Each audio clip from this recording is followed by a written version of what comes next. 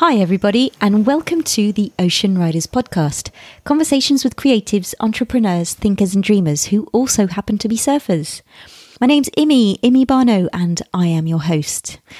Today's conversation is a chat with David Walden. David is a writer and has created an online lifestyle magazine called The Walden Word. At the same time, he's actually preparing 4 novels as well. In our conversation, we discover how the Walden Word was created and what sort of topics are addressed, and we talk about David's writing process and routine. And obviously, we talk about surfing. What's really interesting in David's story is that he has dedicated his whole lifestyle towards his passion of surfing and writing. He's made the choice to pay his bills by waiting tables in the evenings, and the rest of the day he are spent doing what he loves. I guess if there is anything to take from this interview, it's just that having your priorities straight and accepting to live life a little differently is in fact possible. So without further ado, please welcome David Walden.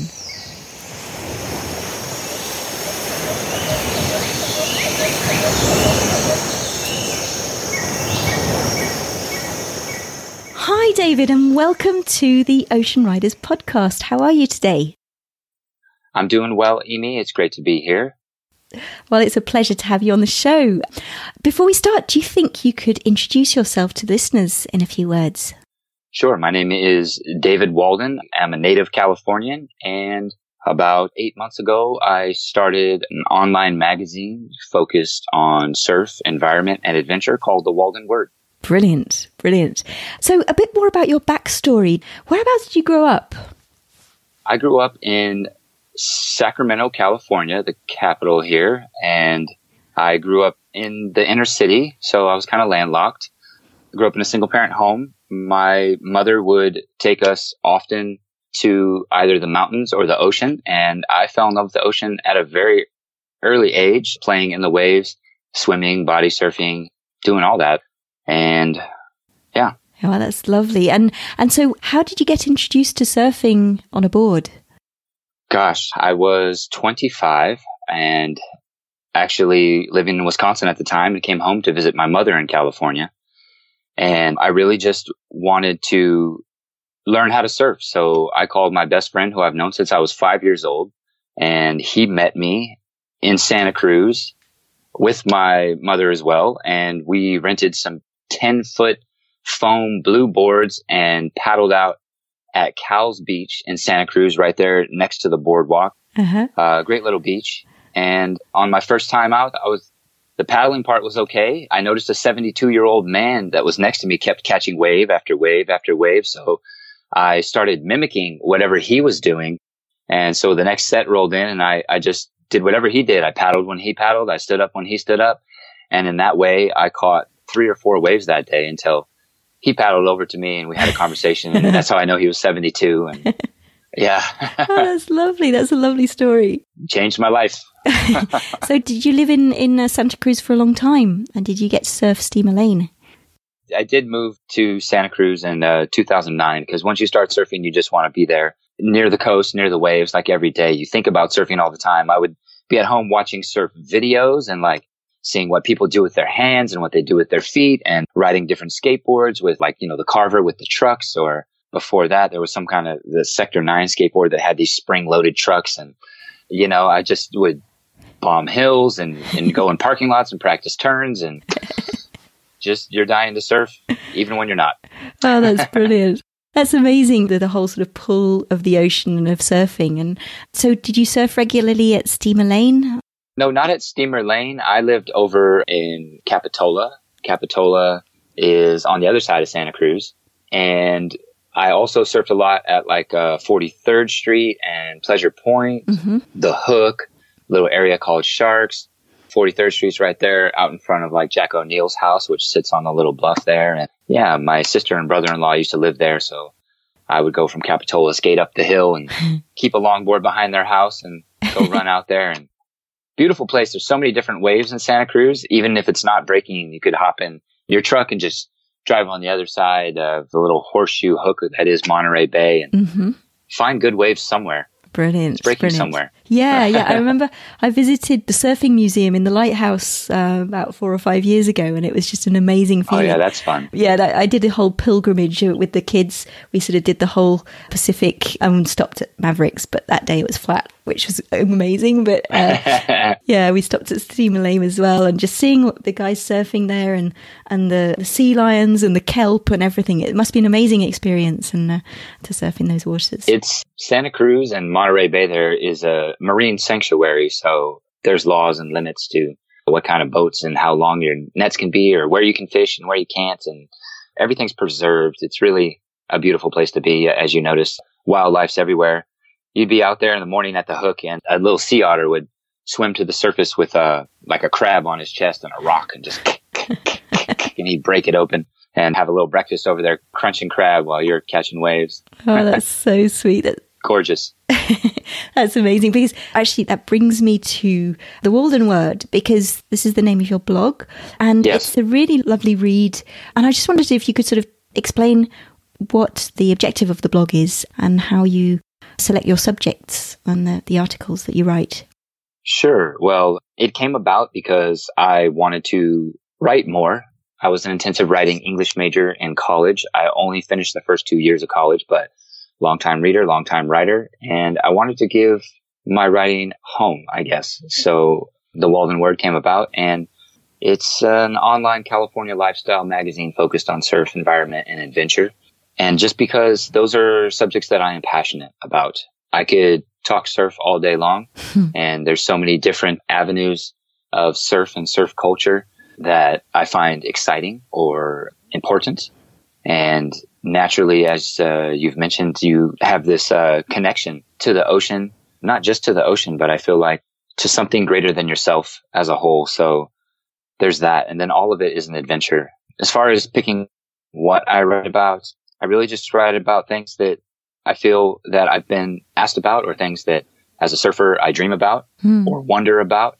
I really have this little piece that I like a lot called Surf Life, Destroying Waves and Stereotypes. Yeah. Because the stereotypes still exist often when I'm at work or about town or talking to my relatives that live inland, that, surfers just want to drop out of society and just surf all the time, just live in a van and drive them down the coast. And my answer to that is, well, hell yeah, we do. But, but a lot of surfers are still doing great things in their communities or for their environments. And, I really just like to highlight how the ocean has affected us personally, and then how we use that and go on and contribute to our communities. Absolutely. That's a really lovely way of sort of taking this information. And I guess that's what we also have in common, because we're sharing the stories of people who are also contributing to the community and possibly the environment. So yes, the podcast is lovely. Yeah.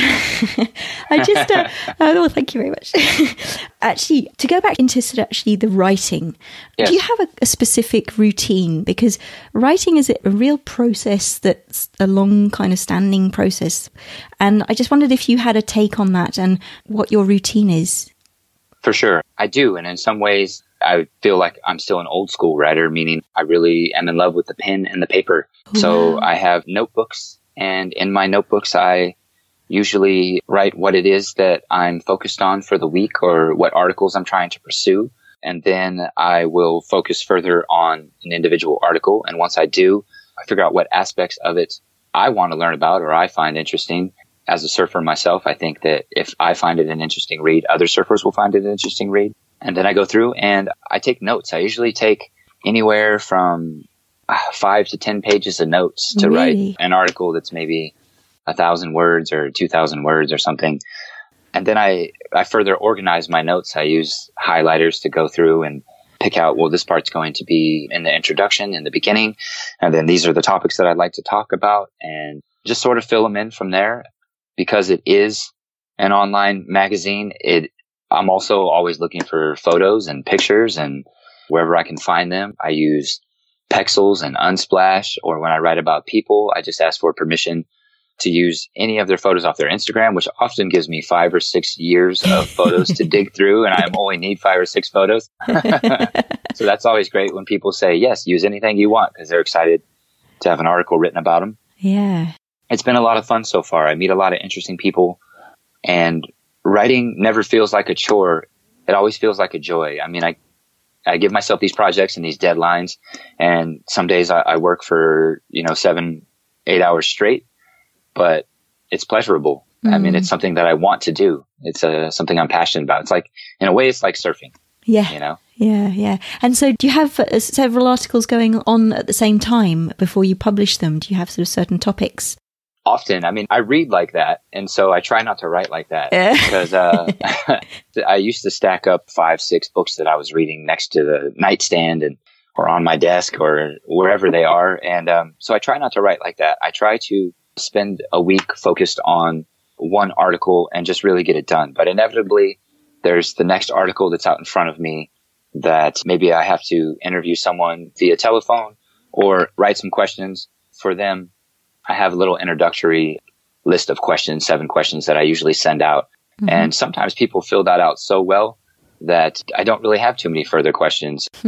But yeah, there's always 3 or 4 articles. I mean, I'm writing one right now, but then there's the next 2 articles ahead of it that, in the downtime, I think I look at and start to outline and get more than a general idea of what that article is going to be about and who needs to be involved. I also, again, because it's online, I like to give credit to whoever participates or whoever gets mentioned or whoever provided a fact or a piece of information. So I keep a list with all the articles of websites that were visited or organizations that were mentioned or people that were interviewed or someone who contributed a picture. And then about every 5 articles on my Instagram page, I put a banner of some surfing picture, someone riding a wave usually. And then behind that banner is a list of thank yous to all the people who are involved, and they all get tagged. That's a really good idea. That's great. Part of the process. So. Yeah. And how important is actually reading also in your whole process as a writer?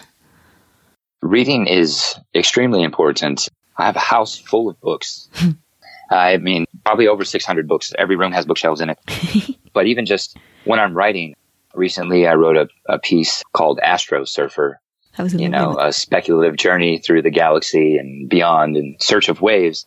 And while writing that piece, I probably read somewhere between 20 and 25 articles. And then, I pick out the bits and pieces of information that I find important and that I can speculate on and weave together. And it's often like that. Reading is very important. I love to read fiction because I want to write fiction, which is funny because I write a lot of nonfiction right now. And my fiction projects have taken a side seat. However, I read less fiction is what I'm trying to say. But when I write an article, I realize that I'm reading a lot. I read other articles. I read online magazines. I read Surfer Magazine. I read all the time. So it's very important. And as any writer knows or reader knows, the more you read, you start to hear a rhythm or a cadence in other people's words. And it also helps like with your grammar. And when you're writing, if you read a lot, then you know what good reading should sound like. Yeah. Or even what good writing should sound like. So when you write it and you go back and you read it, if it doesn't sound correct, then it probably needs to be fixed. Yeah. That's really interesting. That's great advice for anybody who's trying to write or trying to put their work out online or offline even. Are you planning on writing a book then? Yes. I've got actually 4 books that I think I know I'll be writing in the future.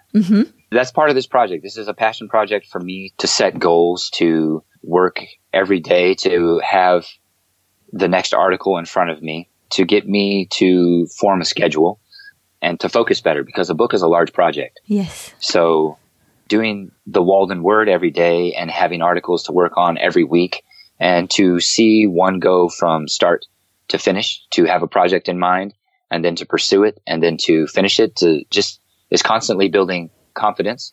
And writing a book, I know, can be broken down into smaller segments, chapter by chapter outlines. I've outlined a book before. I've just never made it all the way through when the writing process starts. But yes, I do have plans to write a few different books. Great. And I mean, what keeps you going when you want to give up? Like you sort of want to take a day off or you can't keep your schedule because of X, Y, or Z. What keeps you going? That's a good question. I think just a passion for writing and wanting to be better at the craft. If I find myself feeling sort of stagnant or tired that day, going for a surf is always really good. Or I might just, some days you feel like, well, I can write about anything and I can do anything. I'm really good at this. I get positive feedback all the time. And other days you just feel like I'm in over my head. There's lots of publications and magazines and other writers are better than myself. And it feels that way in the ocean too. Yeah. When you paddle out and you look around and you're like, oh, all these groms are just like doing airs and surfing circles around me. And, there's always someone who's going to be at a level that you're aspiring to. And then I think as long as you're on your path and you're continually working as hard as you can and doing what you can, persistence is the key to getting better. Yeah. Commitment. Yeah. Yeah. And so how does your schedule map out on the day? How do you organize your time?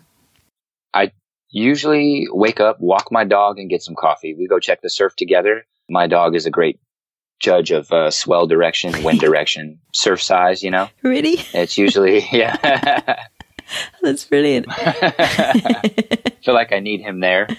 Yeah. From there, I usually get in the water for usually 90 minutes is a standard surf session. Maybe it takes a couple hours. And then by that time, it's midday, and I try to write from about noon or 1 o'clock to about 4 o'clock usually. So I spend 3 or 4 hours a day. If I have the day off, I'll write for longer. Or if I'm working on a project, I'll wake up early and go for a quick surf, maybe just an hour, and then come back. And, when you're working on a project, sometimes you get real excited about it. Yes. And so 3-4 hours of work just isn't enough. You want to push a little further and do a little more because it's exciting to see it get closer and closer to completion. Absolutely. Yeah. You could work forever on a passion project. It's very difficult to sort of keep yourself back, hold yourself back from sort of going on and on and on. Oh, I'll be in bed at night with a notebook, just going over things and what's coming up next week and what needs to be done for the website. And it's a never ending process. Plus, I run all the social media. So, I promote a lot on Facebook. So then people respond and ask questions, and I invite them to like the Walden Word on Facebook, which then they'll be a follower. And every time I put a piece out, it'll show up in their feed. And that way I've made a lot of friends. And on Instagram, I like to make 3 posts for each article. Mm-hmm. So it feels like there's always something to do. I know, it's just crazy. It's crazy all the but it's great because it enables you to also reach so many people that you would probably not be able to reach in real life. This is true, yeah. Yeah, the opportunities linked to social media is quite incredible. I just wanted to know if we could sort of focus on a couple of pieces that you wrote. And one of them is Latinos Unidos, one of your latest pieces. Really interesting. Yes. Nonprofit. Could you tell us more about it? Indeed. So Latinos Unidos is a nonprofit organization that collects surfboards, smartphones, electronics, and then is looking to ship them right now to Venezuela, but they have plans to go to other Latin American countries in need. The founder, one of the co-founders, is an ex-Quicksilver rider and Venezuelan national surf team member, Corac Tinoco, founded Latinos Unidos. And so he has family in Venezuela, and he's from Venezuela himself, grew up on the island of Margarita, and was talking to his cousin one day, and just his cousin was telling him how much worse the situation in Venezuela has become. Their economic crisis is out of control. Inflation's over 80,000%. The average wage per month there is the equivalent of $2, which buys about 2 pounds of cheese and a carton of eggs. That's not much at all. So in an atmosphere like that, where it's very difficult to even find food or basic medical supplies, where things are rationed, it's hard for children to be children.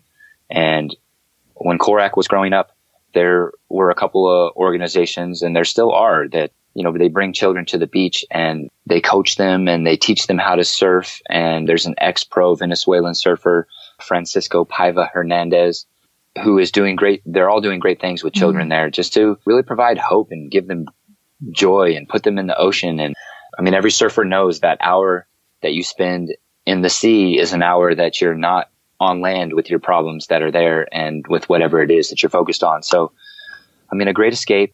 Latinos Unidos has collected over 50 surfboards here in California. Wow. And now they're seeking to ship them over to Venezuela, and they'll be distributed through a couple of organizations. Fundación Pro Surf is one of them, and Atletas del Surf is another. So these are known nonprofit organizations that do teach kids to surf. They have a GoFundMe page, which is set up if everyone would donate something, that would help. Yeah, we'll put links to your page in the show notes of this episode so that people can link to it and then link to the GoFundMe page as well. But that's a really interesting project. And yeah, I have a friend who's Venezuelan as well, and she's just devastated by the state of her country. And yeah, they've lost everything. Like they just migrated here, and they everything they had has been, repossessed by the government, and it's just chaos, and it's so sad. It's horrible. And so how did you actually find out about Latinos? Do people come up to you and say, could you write an article about this? Or do you sort of find this information online and then dig out the information and interview people? How do you sort of get your inspiration? Ironically enough, Korak knew me from the water here in Oceanside. We surf the pier together often. However, I didn't know who he was. I recently met him about a month ago at a little sustainable Luca festival, they were calling it. And it's about keeping the sustainable fight alive. So there were nonprofit organizations such as himself. There was another organization that was focused on women's surf therapy. There were eco-friendly clothing brands. And there was a guest speaker from Wild Coast Salvaje, which works on pollution here in the United States and Tijuana. It's a binational organization that is looking to clean up the Tijuana River Valley. So I went to that because, I'm a surfer and I'm somewhat of an environmentalist and I'm interested in those things. And that's where I met Korak. And, you attend events and you surf and you end up meeting people in real life. And sometimes I meet them on Instagram. And sometimes people contact me, but sometimes the people who reach out aren't necessarily the ones that I would like to write about. But everyone does have a story. So I do encourage everyone to reach out and let me know what your story is. And then we'll talk about that. Because you've got a great form on your blog as well called the Surf Life sort of section. And so you can fill in a form and, sort of give a few snippets of your... And so what happens? Do you contact them back and you give them a call, or do you Skype, or how do you... Yes, it really depends on what they're more or most comfortable with. The Surf Life is on the webpage, and I do get a couple times a week, someone will fill that out.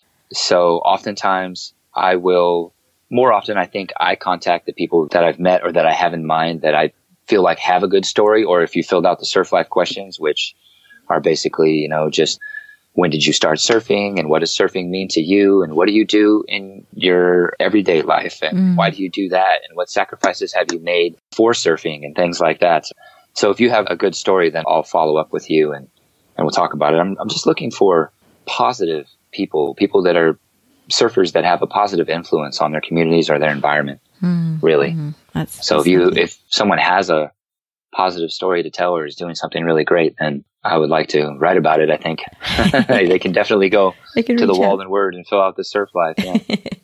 And you also, you surf for science. What's all this about?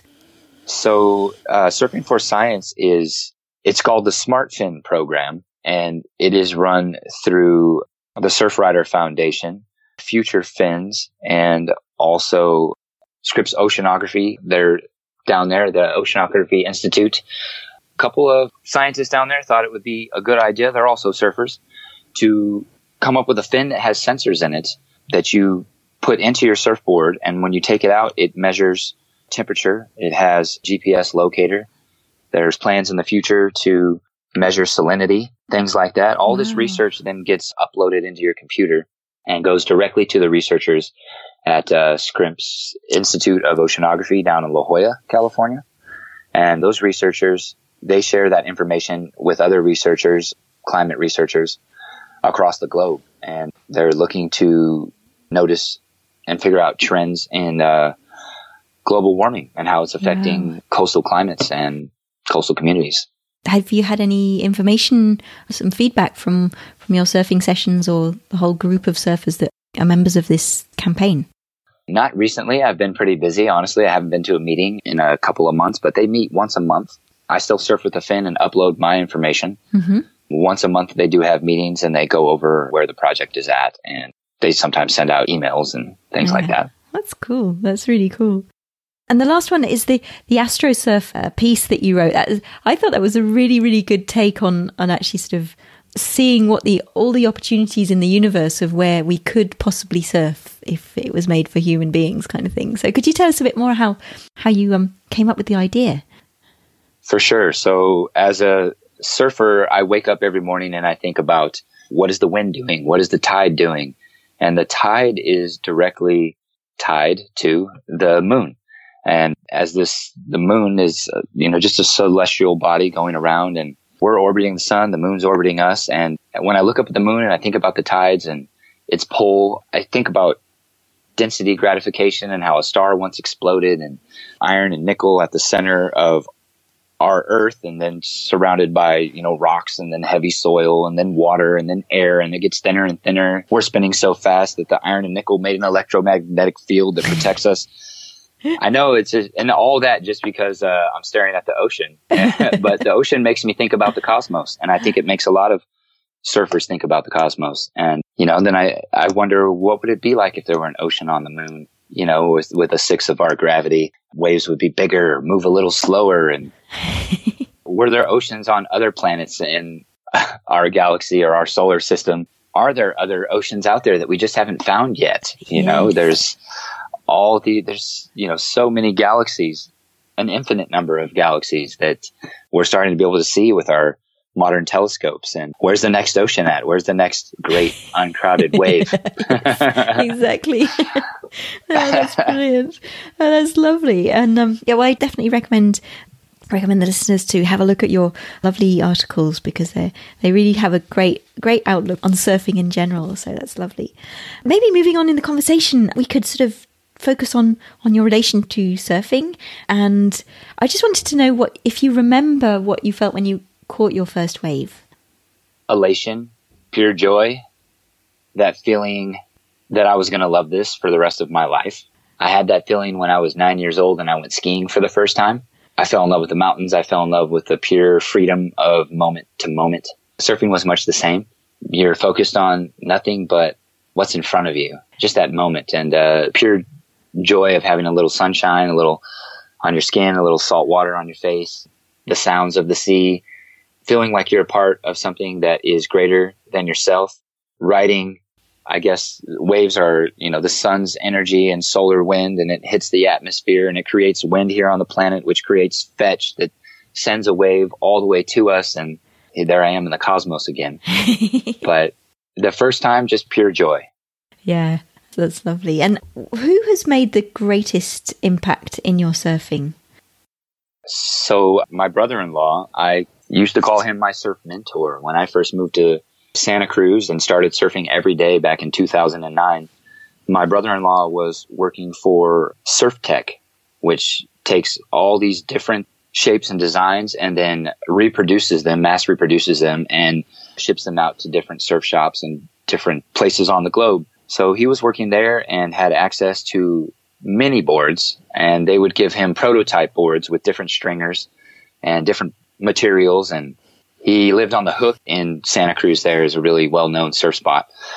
Gave me his garage code and would drop boards off at my house. And in his garage, there, not only his boards or some of the prototype boards, but boards of probably 10 to 20 other surfers, whoever was visiting at the time. So a garage, just wall-to-wall surfboards. I mean, to the ceiling. You grab a longboard, grab a shortboard, grab a Eagle Beak 80s twin fin board.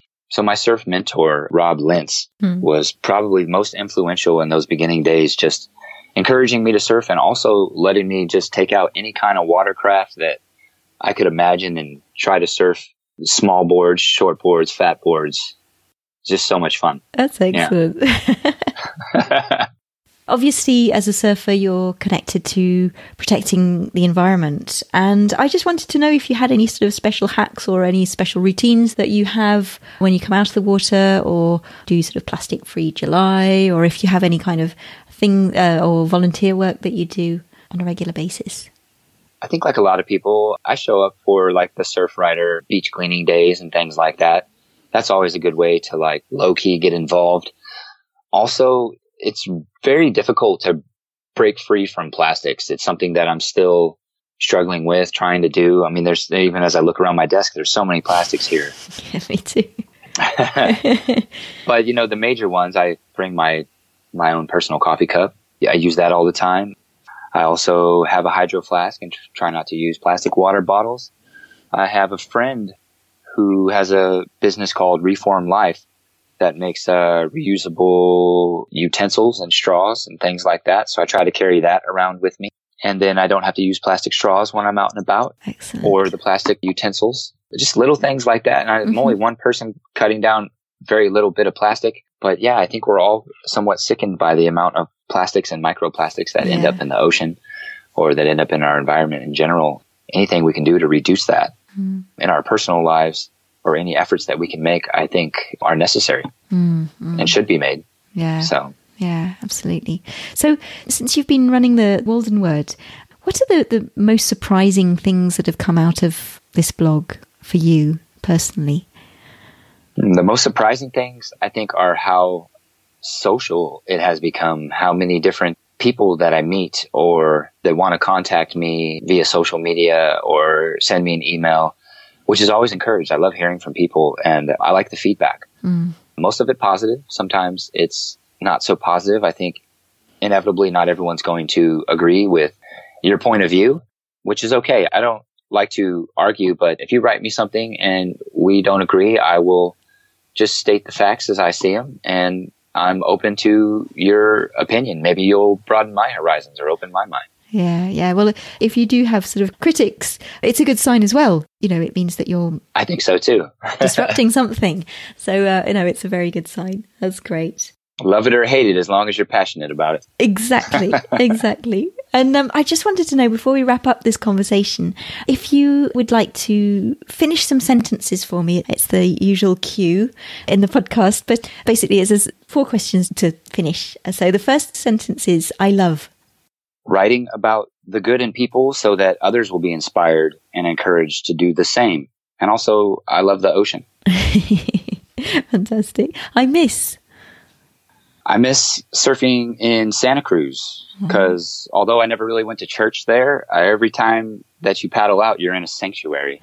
Really? I didn't realize. A marine sanctuary. A marine, of course. I wish that I could surf at a high level until I'm old and gray and it all just fades away. Oh, and that's lovely. And I want everyone to go to thewaldenword.com and read my most recent article, Latinos Unidos, the best gift you can give. Then donate whatever they can to help the children in Venezuela. Brilliant. That's lovely. Lovely way to wrap up this interview.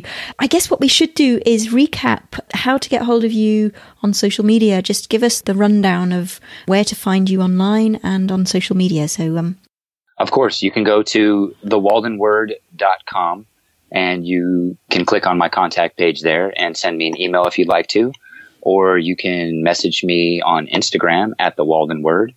I'm also on Facebook. Again, The Walden Word on Facebook. You can send me a message there too if you'd like. Those are the 3 most active where you'll find me the most. Okay. So I'd recommend that. That's brilliant. So what are the plans and the articles that you're preparing for the future, for the next few months? Currently, I'm working on a piece about landlocked surfers in Munich, Germany, surfing the Eisbach, the river wave there, how it was outlawed back in the 60s. It was illegal. Surfers would get chased out of the waters by the police. I think it was late 90s, early 2000s. They had a mayor there in Munich who legalized it and said that it was okay, and now it's become quite the spectacle. And then there is a female surfer named Janina Zeitler who surfs that wave often and has been competing on the QS in multiple contests and is trying to make it on the world tour. So I think someone who went from surfing a river wave to having sponsors to surfing ocean waves, and that's the piece I'm working on currently. That's an incredible story. Excellent. That must be so fun to write about. Get to meet interesting people all the time. Exactly. So, well, thank you, David, for being such a lovely guest. And how do you feel? I feel good. I feel like going for a surf. Well, I hope there are plenty of lovely glassy waves awaiting. Thank you, Amy. I appreciate it. Yeah. And please take away from me, because over here in the Mediterranean, it's the summer and it's as flat as a pancake. So I'm really in need of a surf very soon. You got it. First Okay. waves for you, Amy. Okay, then. Well, take care, David, and speak to you soon.